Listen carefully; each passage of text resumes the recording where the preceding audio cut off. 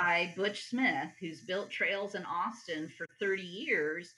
He's walked that land before there was a trail there and kind of looked at the trees and looked at the water and said, okay, I Right. think we should move the trail this way and then have it go this way. And all of that. That's what I love the most about Violet Crown Trail is walking on it today. A person would think that trail has always been there. This trail Yeah. has always been here. It just looks like it was birthed out of the earth. But in fact, it took a lot of design and a lot of Wow. engineers and about 15 years of working with the and the different jurisdictions, TxDOT, Sunset Valley, different departments within the city, Parks and Rec, Public Works, for everybody to come together and connect all the different sections of trail to build Mm-hmm. it. And now it Yeah. does flow as if it was always there.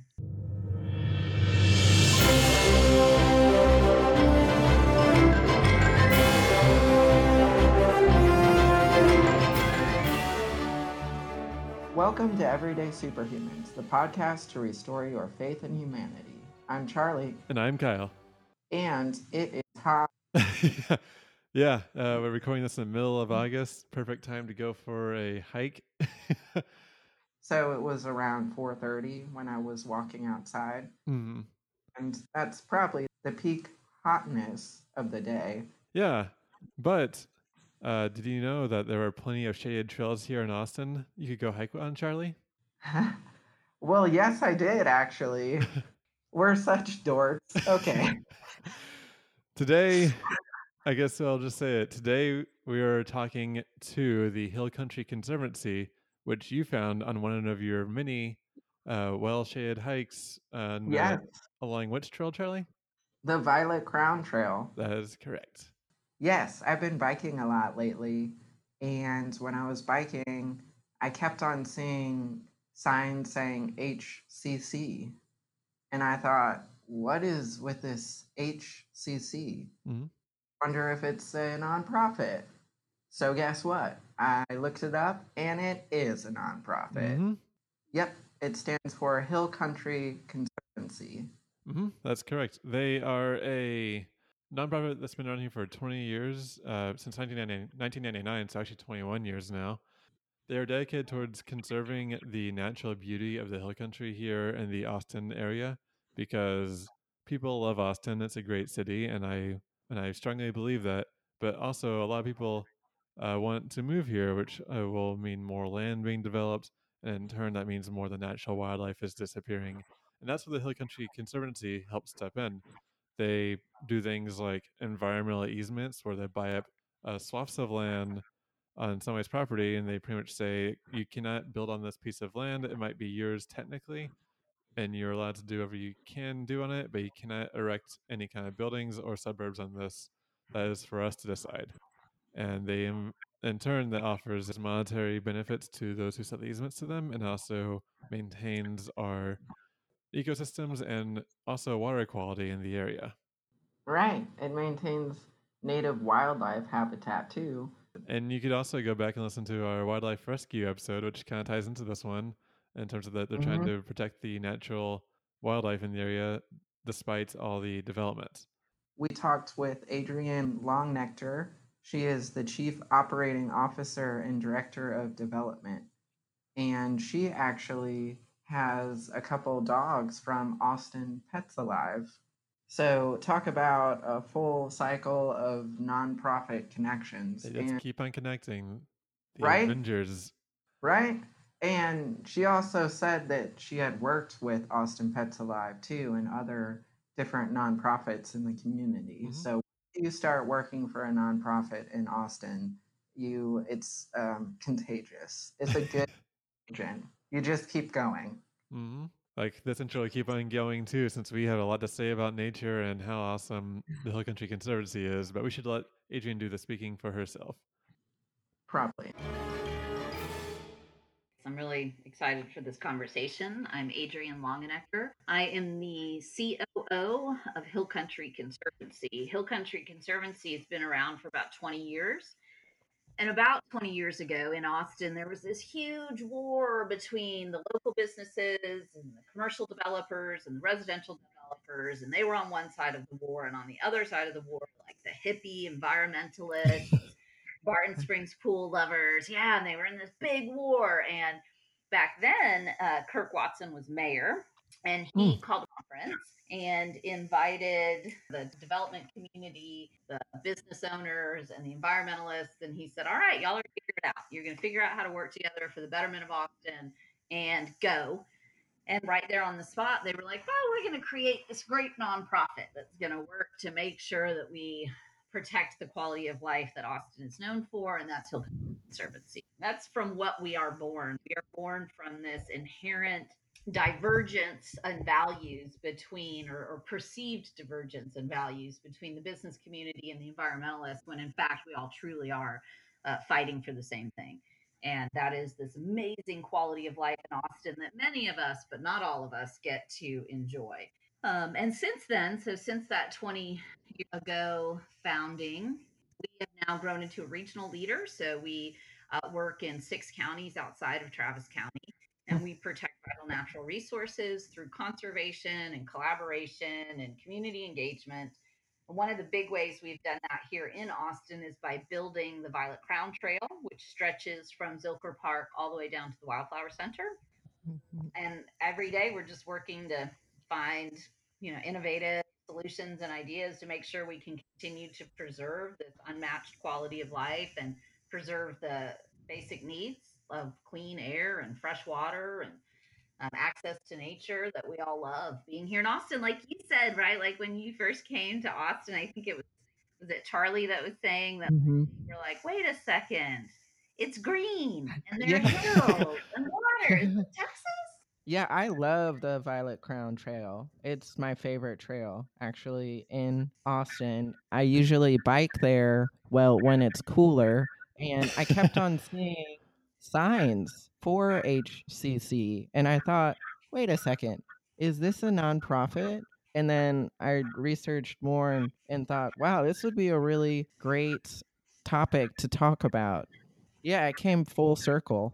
Well, and so then just as an aside, since you heard my dogs barking earlier, you asked what I do, and a big part of what I do for HCC is fundraise, and that's what I've done for many iconic Austin organizations, including Austin Pets Alive, which is where my doggies came from. Yeah, I've got we interviewed them a long time ago. Yeah, we have an episode with them. Yeah. Good episode. I recommend people to check it out. How did you personally get involved with the Hill Country Conservancy? Well, I was recruited. I've known George, though, for a long time. George Cofer is the main director for Hill Country Conservancy. So 20 years ago, it was then Mayor Kirk Watson and a bunch of other business leaders that all sort of pointed at George. He's a well-known environmentalist in Austin. So yeah, I personally got involved a long time ago. I went to Hill Country Conservancy's annual gala, and it was a lot of fun. And I believe in the importance of our natural environment here in Austin. It's so unique. And then, I just have known George for so many years, and I thought it would be really fun to work for him. So when their headhunter kind of knocked on my door to say they were hiring for a COO, I thought, well, that would be a lot of fun to get to work with George. And I had worked for these other great organizations across Austin, including Austin Pets Alive, the Food Bank, Thinkery, the Children's Museum, but I hadn't had the chance to work in the environmental sector. So I jumped at it. Yeah. So your life here, I guess, back in Austin has always been like helping out the community then? That's true. When I came back to Austin, I came back specifically to work in the nonprofit sector. I had been working in Dallas in the architecture, engineering, and construction field doing business development. I had previously done fundraising for a ballet theater in Roanoke, Virginia. And so I knew fundraising and I knew business development. And I thought the combination of those skills could really play well for some of Austin's more sophisticated nonprofits. So when I decided to come back home, because just between us, I realized I was in Texas, but not in Austin. And I thought, well, that just doesn't feel right. So I scurried down IH-35 from Dallas and moved back home. And I've been working for nonprofits ever since. I would love to work for a nonprofit. Yeah. If I didn't have to make sure that my mortgage payment wasn't late I I wish hear they. you. And that is, I mean, Yeah. it's been fascinating. So I've been back in Austin about 20 years. So I've been working in the Okay. nonprofit sector in Austin for 20 years. And I've always had a paid job. And my sense is that depending on the year, my pay in the nonprofit field would have been equal to my pay in the for profit field. Now, some years, the for profit, specifically the tech sector here in Austin, has Mm. just grown so rapidly that anybody in tech is probably at the top salary ranges for their Mm. career level.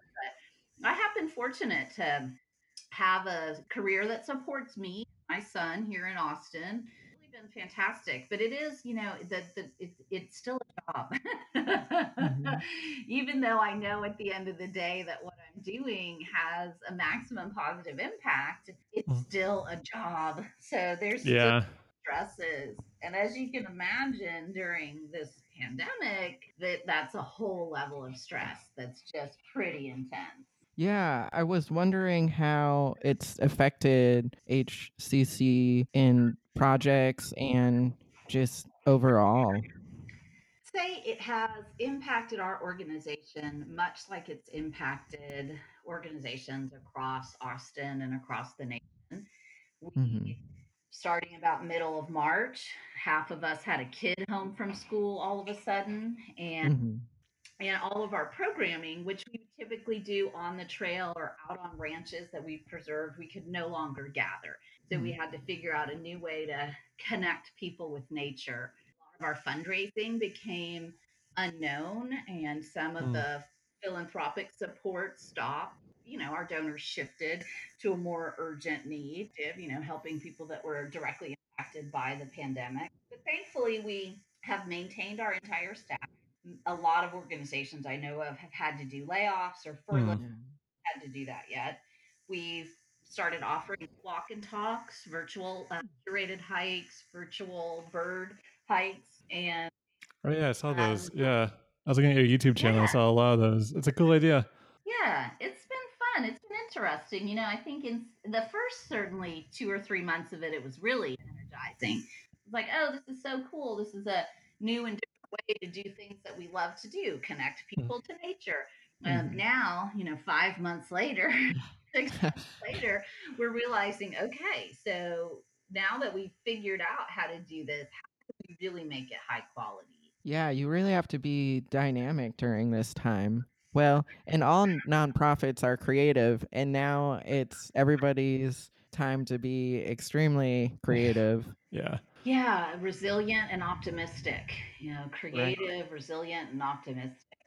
Because HCC came into the pandemic pretty strong. We had a lot of momentum that we had gained doing a very large project to help fund the Violet Crown Trail construction. So we had a bit of runway. We also applied for the payroll protection program loan, forgivable loan, and we Mm. were to receive that. So that also gave us some additional runway. And now we're working towards our fundraising campaign for the fall of the year to bring in as much money as possible. So as you know, stay-at-home orders have still allowed people to go outside and exercise. So the Violet Hmm. Crown Trail has seen in the past 3 months twice the amount of usage that it incurred the same period Wow. last year, Oh, which Wow. is to the tune of 10,000 people each month. wow. Yeah. Well, I'm a part of So, that. what? I'm a part of that. You I'm are. We love it. one participant. I am one in that stat. That stat. Yes, you are. You are the one that helps Yes. the story of the many. And so, what The kind of bike do you have? I just got, yeah, during one of my impulse buys during the pandemic has been a bike, Pure Cycles. I really like it. They're a company from California, and I assembled it myself too, and it's still going. Like, Nice. I was like, this is cool. I built this, and I now built this and it works. I'm Yeah. awesome. So it's a hybrid bike. Yeah, I definitely have gone through the Violet. Well, Valaway too. That Mhm. Yep. Yeah, I've gone through that area and also by Violet Crown and kind of gone through some bumps and done a little mountain biking, Uh quote huh. unquote, in Texas. that section of the Violet Crown Trail that connects to the Veloway down south of Slaughter Lane is one of my favorite sections. There's still a portion of the trail that's a very natural surface that's maybe only 2 to 3 feet wide, that's still pretty bumpy. And then there's a section that's been improved to universal usage standards, meaning it's sometimes 12 feet wide in some area, and that the grade is never greater than like 6 degrees, so that if you might be in a wheelchair, you're still going to feel comfortable getting out there. And that surface is a really unique surface on the improved universal usage sections. It looks like decomposed granite, it sounds and feels like DG, but it's actually a state of the art binder combined with a little organic material so that it can stand flooding, and the long term maintenance costs are quite minimal compared to a standard just decomposed granite trail surface.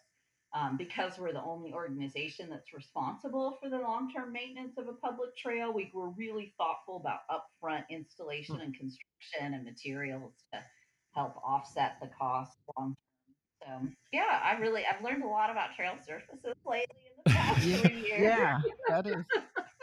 No, Okay. I love how it's a hybrid trail too of nature trails and also through Sunset Valley. I really like the Sunset Valley area too.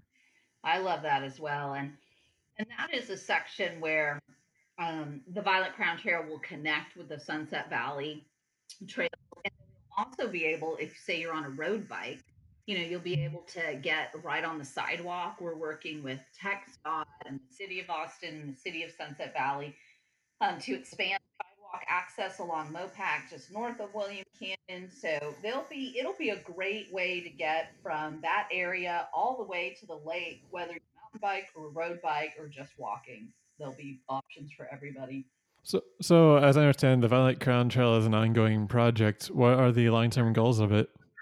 So the long-term goals of VCT, we have completed what we would consider the first half of the trail. Ultimately, the trail will extend south of the Wildflower Center, south of Austin, all the way into Hayes County and Buda, where it will make a loop on this really, really, really special area. It's land technically you and I own because it's owned by the city of Austin, purchased with our tax dollars, and it is conserved land purchased by the city of Austin, ensured that long term no development can happen on that land. And it is because so much water that hits that specific land very quickly goes through the rocks and into our drinking water of the Edwards Aquifer. So it's a really special area. So Violet Crown Trail will extend south of the Wildflower Center for about another 13 miles. It'll make a beautiful loop through this water qualities land. It will be actually dogs won't be allowed in that area. The water is so, because it's so sensitive, the land is so sensitive, and it connects it directly to our drinking water. And then ultimately, there are other organizations we collaborate with that are building trails that will connect San Antonio all the way up to Austin. What? Ultimately. I know. Wow, you could go on like a backpacking trip between Austin to San Antonio. Yeah, camp out. That's awesome. So, in fact, if you want to talk to those folks, I can connect you with the Great Springs Project and their Great Springs Project. Yeah, their intention is to connect the Barton Springs with all the different springs along I-5 down south. So yeah, we get to keep in mind for sure. Yeah. The other thing with Violet Crown Trail, I mean, we built it south of basically Brody Lane, and we built it universal usage, meaning that whether you're visually impaired or in a wheelchair, or you have your stroller or your bike, that it's a trail surface that everybody can enjoy. And so now what we want to do, of course, after the pandemic, what we want to do is help connect more people to the trail. So we'll be looking to partner with various school districts and nonprofits that serve typically marginalized youth to help provide a great asset, a huge and beautiful place for those organizations to maybe deliver programs or just help encourage their client bases to enjoy the Violet Crown Trail. So we'll be doing some outreach on that. Also, I was reading on your website yesterday, and you do more than just the Violet Crown Trail. There's also like the conservation easement program and a few more. Could you elaborate on those Yeah. conservation easements? I'm really curious of those. I work in utilities, so I hear easements all the time. I deal with them all the time. I never heard of a Yeah, conservation I easement before, though. I looked up Ah. easements. I've never heard of that term before. Well, Fun fact. what did you learn when you looked it up? Well, uh, that now you're putting me on the spot. Sorry about that. um, I mean, but it it, is one of those words, yeah, right? It's like yeah. you've either heard it or you haven't. And if you have heard it, like there's maybe been a very specific context in Mhm. which you've heard it. And so then you hear conservation easement. It's like, well, what is that? I too had never heard of the term before working for Hill Country Conservancy. But as you can imagine, over the past 3 or 4 years, I have defined it frequently. I know what you mean. I never heard the term before I entered the utility industry, and now I'm like, it's in my daily email usage. Yes. Like, So then how do you describe easements if someone asks you to define an easement? it's like a purchased or an agreement, piece of land across somebody's property, where some external organization could work upon it. Is how I describe it. I don't know if that's a legal definition of it, but in the case of our utility easements, what we do is that we buy up an easement and we say you can't build on this. It's still your property, but you can't build on this. So that way we could be sure that our lines, because I do power lines, our power lines are safely apart from your building or your swimming pool or whatever. That's how we use easements in Austin Energy. So in my mind, it's saying that we can build on, but they can't, and that's Mm, in our case it's for their protection. But it sounds like in your case it'd be for the land's protection. Was that that's correct? right. Yeah, that's exactly right. And so similar to the utility easement, the landowner maintains ownership of the land, but the easement Mm. applies to a portion or the totality of their ownership. And basically, they relinquish the development rights in perpetuity. So, forever and ever, they agree that no one will ever build anything on that land. So if Forever. somebody else buys the land, it's still there. That's correct. The Oh. easement stays with the land. Correct. And so for entering into that agreement, the landowner receives both an cash benefit and Mhm. long-term tax benefit.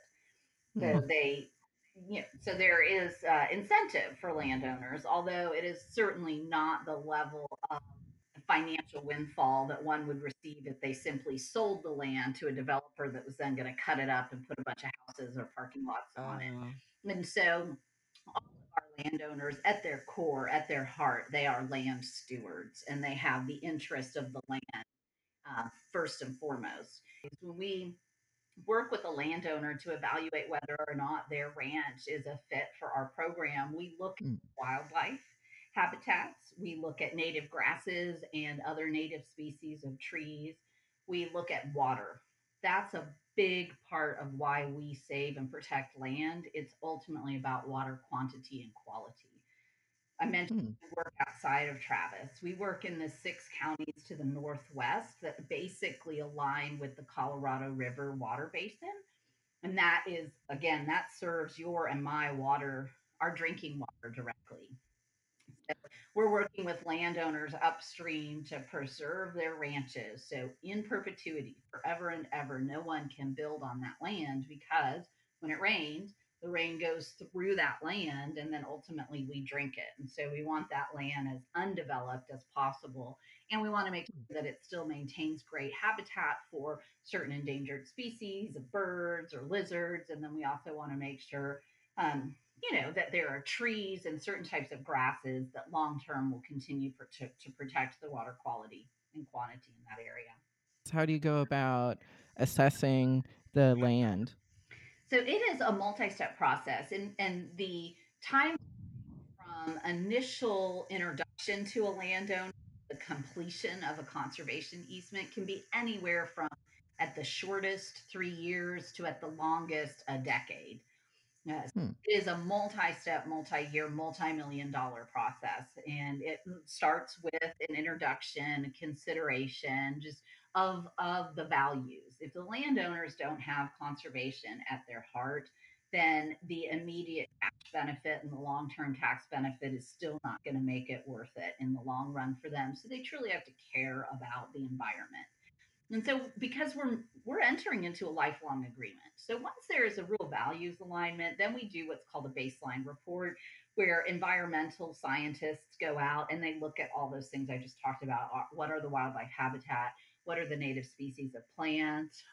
Where do the different watersheds fall in this area? Is this land contributing to a tributary or a creek of some kind or a river in the area? So the baseline report will have multiple layers of consideration, and then we have a kind of like a score sheet.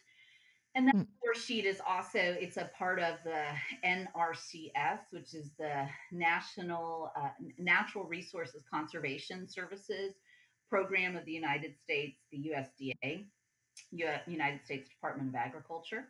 And that is the program through which we receive most of the money for this program. And so they have a set of stated values where they weight certain aspects of the land to determine truly what value it would be worth. Then we go through an appraisal where entities like real estate agents will look at that particular land and determine the cash value. And right now we're sitting at about 18 months worth of paperwork and attorneys working on the process. And then we really get into the deal of saying how much money the landowner could receive through the NRCS program for relinquishing the development rights. And then that can take anywhere from another year to 18 months to really negotiate exactly the money, how it will all work out, what, if any, long term plans do they have that they want to include in the agreement. For example, we want to add a house for our son in 10 years, etc. And then Mm. ultimately we'll close just like you would close on your house. We all Yeah. sit down at a table and we sign documents for an hour and a half, and then we go get a drink and celebrate. Yeah, that sounds a lot like what I just did, I but bet it does. Yeah. yeah, I didn't know a lot of what a appraisal was, and I have a whole new vocabulary of terms in my toolkit that I didn't know before. Oh, I'm so But excited for you. And then we could go on a whole nother tangent about like, why isn't that taught in school? yeah, yeah, right. I didn't know about any of that stuff. It And then everybody, the realtor and the mortgage person, everybody else knew, but I didn't know. So I had to definitely be patient and ask a lot of questions. Hmm. Well, and that's the key, and making sure the landowners get to ask a lot of questions because it's an agreement in perpetuity. So we currently at Hill Country Conservancy hold easements. So we hold long term agreements with about 27 landowners, and they represent about 13,000 acres across the hill country. And some of those agreements have been in place for 20 years. But Oh, each year we go out, our guy Frank Davis, our chief conservation officer, will go out and meet with the landowners and walk the land and take a look at things and make sure nothing has changed. And if it has changed, that it was a part of the original agreement and that the landowner is maintaining the land at the agreed upon level from the original program. So but again, given the pandemic, all of that has changed, and so some land trusts are looking at utilizing drones and being able to send oh. drones out to take footage of these thousand acre ranches just to look at how are the invasive species, is the landowner keeping the invasive species at bay, how's the water flow, has it dried up, is it still flowing. So we're having to get really creative. We haven't started using drone footage yet, but we may very well sometime next year, just depending on how things go.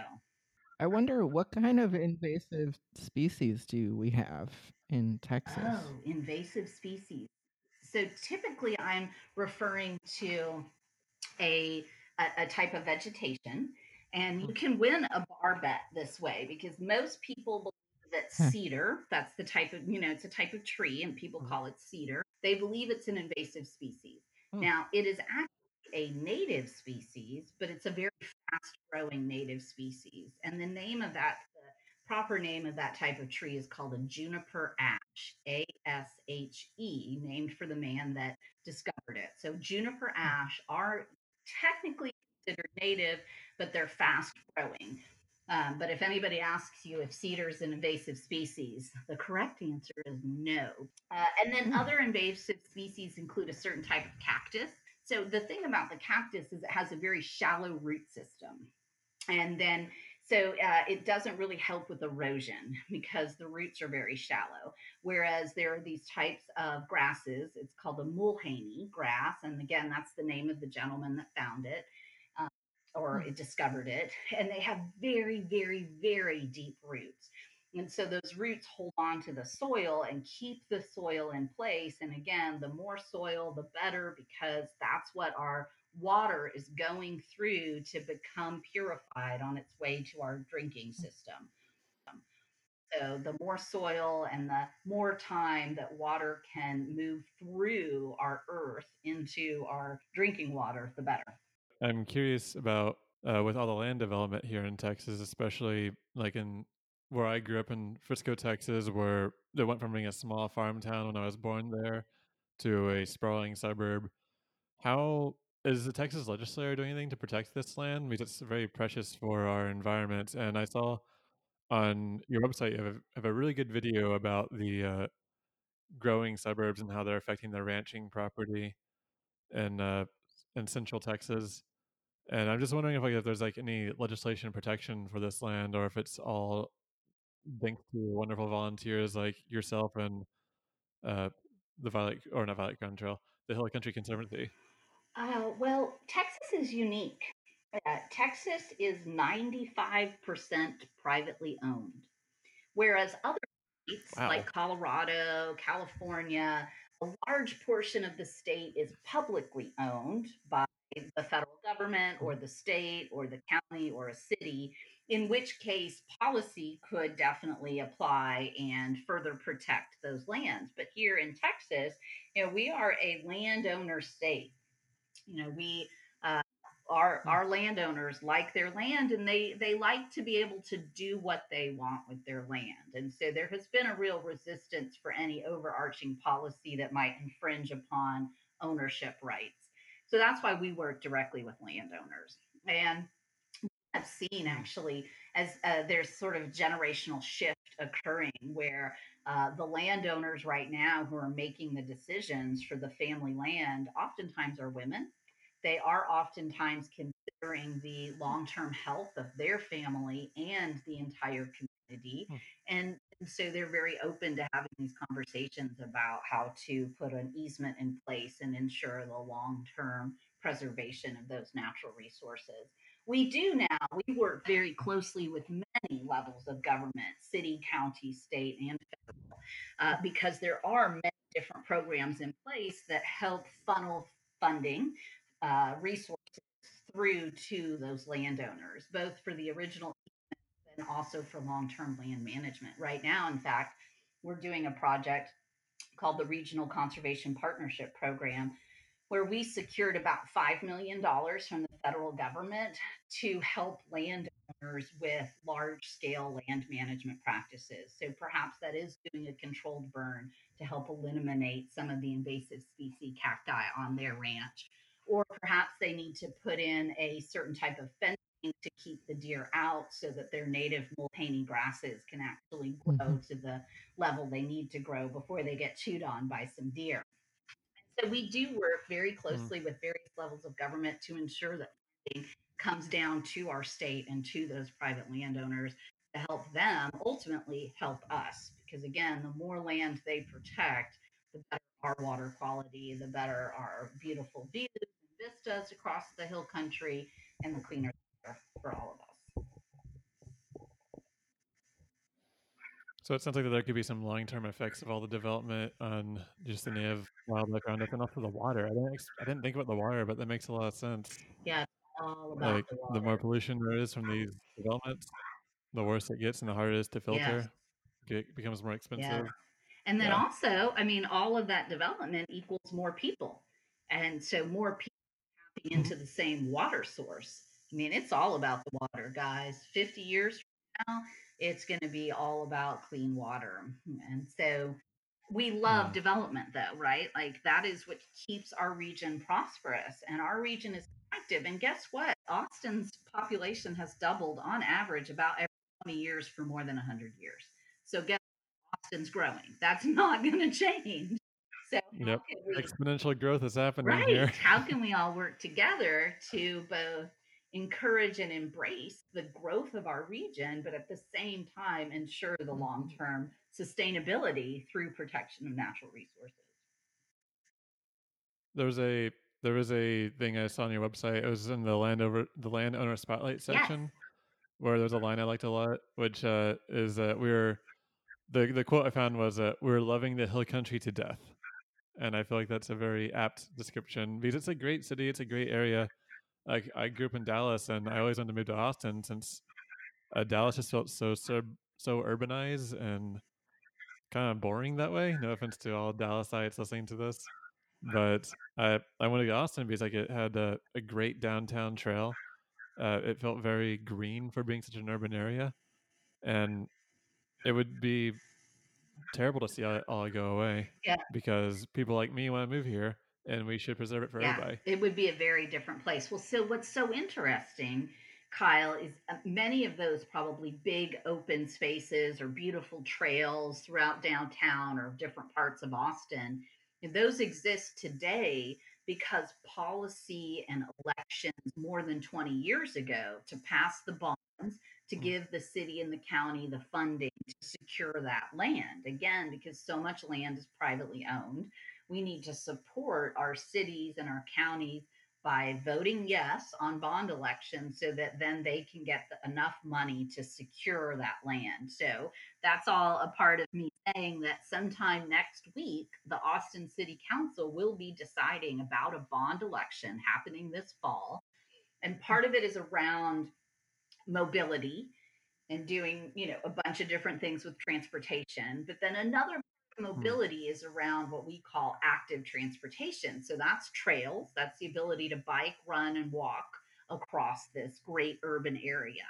And so there'll be some huge number potentially on the ballot, like $750 million to secure space for active transportation. And so when that lands on the ballot and you have an opportunity to vote yes, because a vote yes today will mean in 20 or 40 years, these trails, there'll be even more of them. And it will be even safer to ride a bike or to run around Austin. And again, the things that we get to experience today are because people passed bonds in the 90s so the city secure. We all walk around Yeah. a lake on a trail and we just think, oh, it was always this way. There was a lake and then there was a private landowner next to the lake. Ultimately, the city came in and secured these different parcels, or in some cases, very generous people donated. The city of Austin has a counter on each of the different city trails. And Violet Crown Trail is the 8th most used. So out of 25, 30 different urban trails, Violet Crown Trail is in the top 10. And as you can imagine, the top 3 are portions of the Butler Trail. Yeah, I used to go for a run downtown every Sunday for the full 10 miles if I Good could. for you. It's such a great trail. Sometime you'll have to head south and explore the Crown Trail. And Charlie, next time you're on it, like just imagine, that particular trail and that particular route, it wasn't always there. Butch Smith, who's built trails in Austin for 30 years, he's walked that land before there was a trail there and kind of looked at the trees and looked at the water and said, okay, I think we should move the trail this way and then have it go this way. And all of that. That's what I love the most about Violet Crown Trail is walking on it today. A person would think that trail has always been there. This trail has always been here. It just looks like it was birthed out of the earth. But in fact, it took a lot of design and a lot of engineers and about 15 years of working with the and the different jurisdictions, TxDOT, Sunset Valley, different departments within the city, Parks and Rec, Public Works, for everybody to come together and connect all the different sections of trail to build it. And now it does flow as if it was always there. I just want to say to you guys, like, what a pleasure it is to talk to people who have lived in Austin for maybe 5 or fewer years that have found out about Hill Country Conservancy. it makes my heart sing because as a longtime Austinite, I mean, I've been engaged in this conversation about how do we protect our natural resources in spite of and in light of the constant development and growth of our region.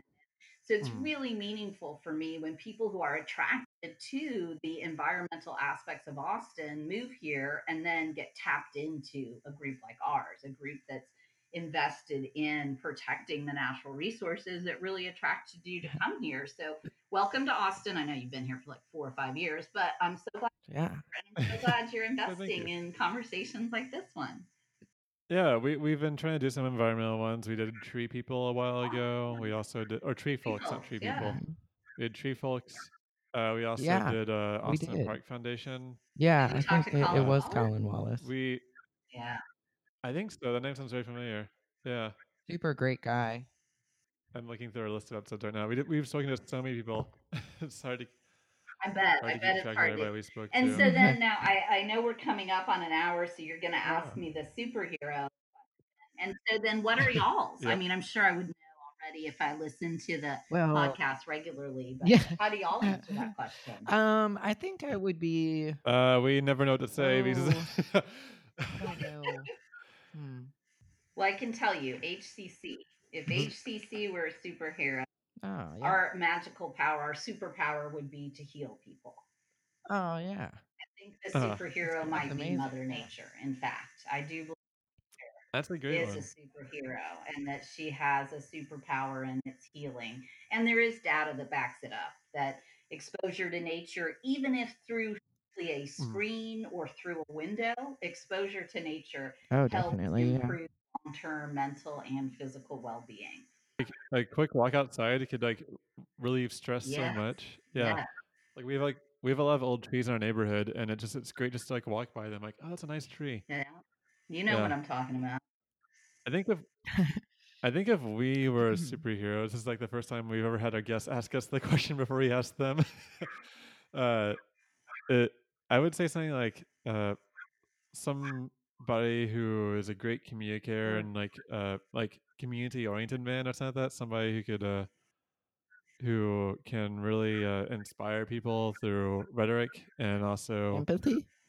shine the spotlight on the heroes, like Yeah. kind of like not necessarily like the leader of the Justice League, but the guy who organizes the Justice League is what we'd be. Where we would be like, let's get you together and you together and you together. Okay, let's solve this problem together and make the city of Austin a better place. To learn more about the Hill Country Conservancy, check out hillcountryconservancy.org. And if you're planning on hiking the Violet Crown Trail, we get to check out their website, violetcrowntrail.com, and learn more all about the project and the glorious 30 miles that they plan on constructing. Oh yeah. Are you an Austinite looking for a cause to support? Then you've come to the right place. Be sure to check out our website at everydaysuperhumans.show to learn more about the many great causes you can be a part of right here in the capital city of Texas. You can also follow us on Twitter at SuperhumansCast, like us on Facebook at facebook.com/everydaysuperhumans, and check out our Instagram at everydaysuperhumans. If you like what you heard today, feel free to give us a review on Apple Podcasts and support the show by subscribing to us on Apple Podcasts, Spotify, Pocket Casts, or wherever you get your podcasts. And remember, not every hero has to fly, so grab your cape and let's go.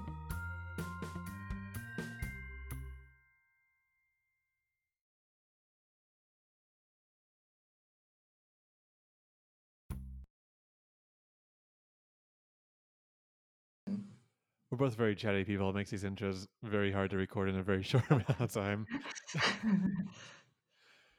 Oh yeah, I wasn't even thinking about time. Charlie will fix us in the edits. Maybe the blooper section. How long have we been going? I don't have the recording minutes. Do you not see it on Zencastr? 7 minutes and 2 seconds. Well, but we did have I like the flub do, at the but I beginning. was looking at my notes. Oh, I so see. I didn't. I was cheating. Yep. I think we're good. I think we're good too.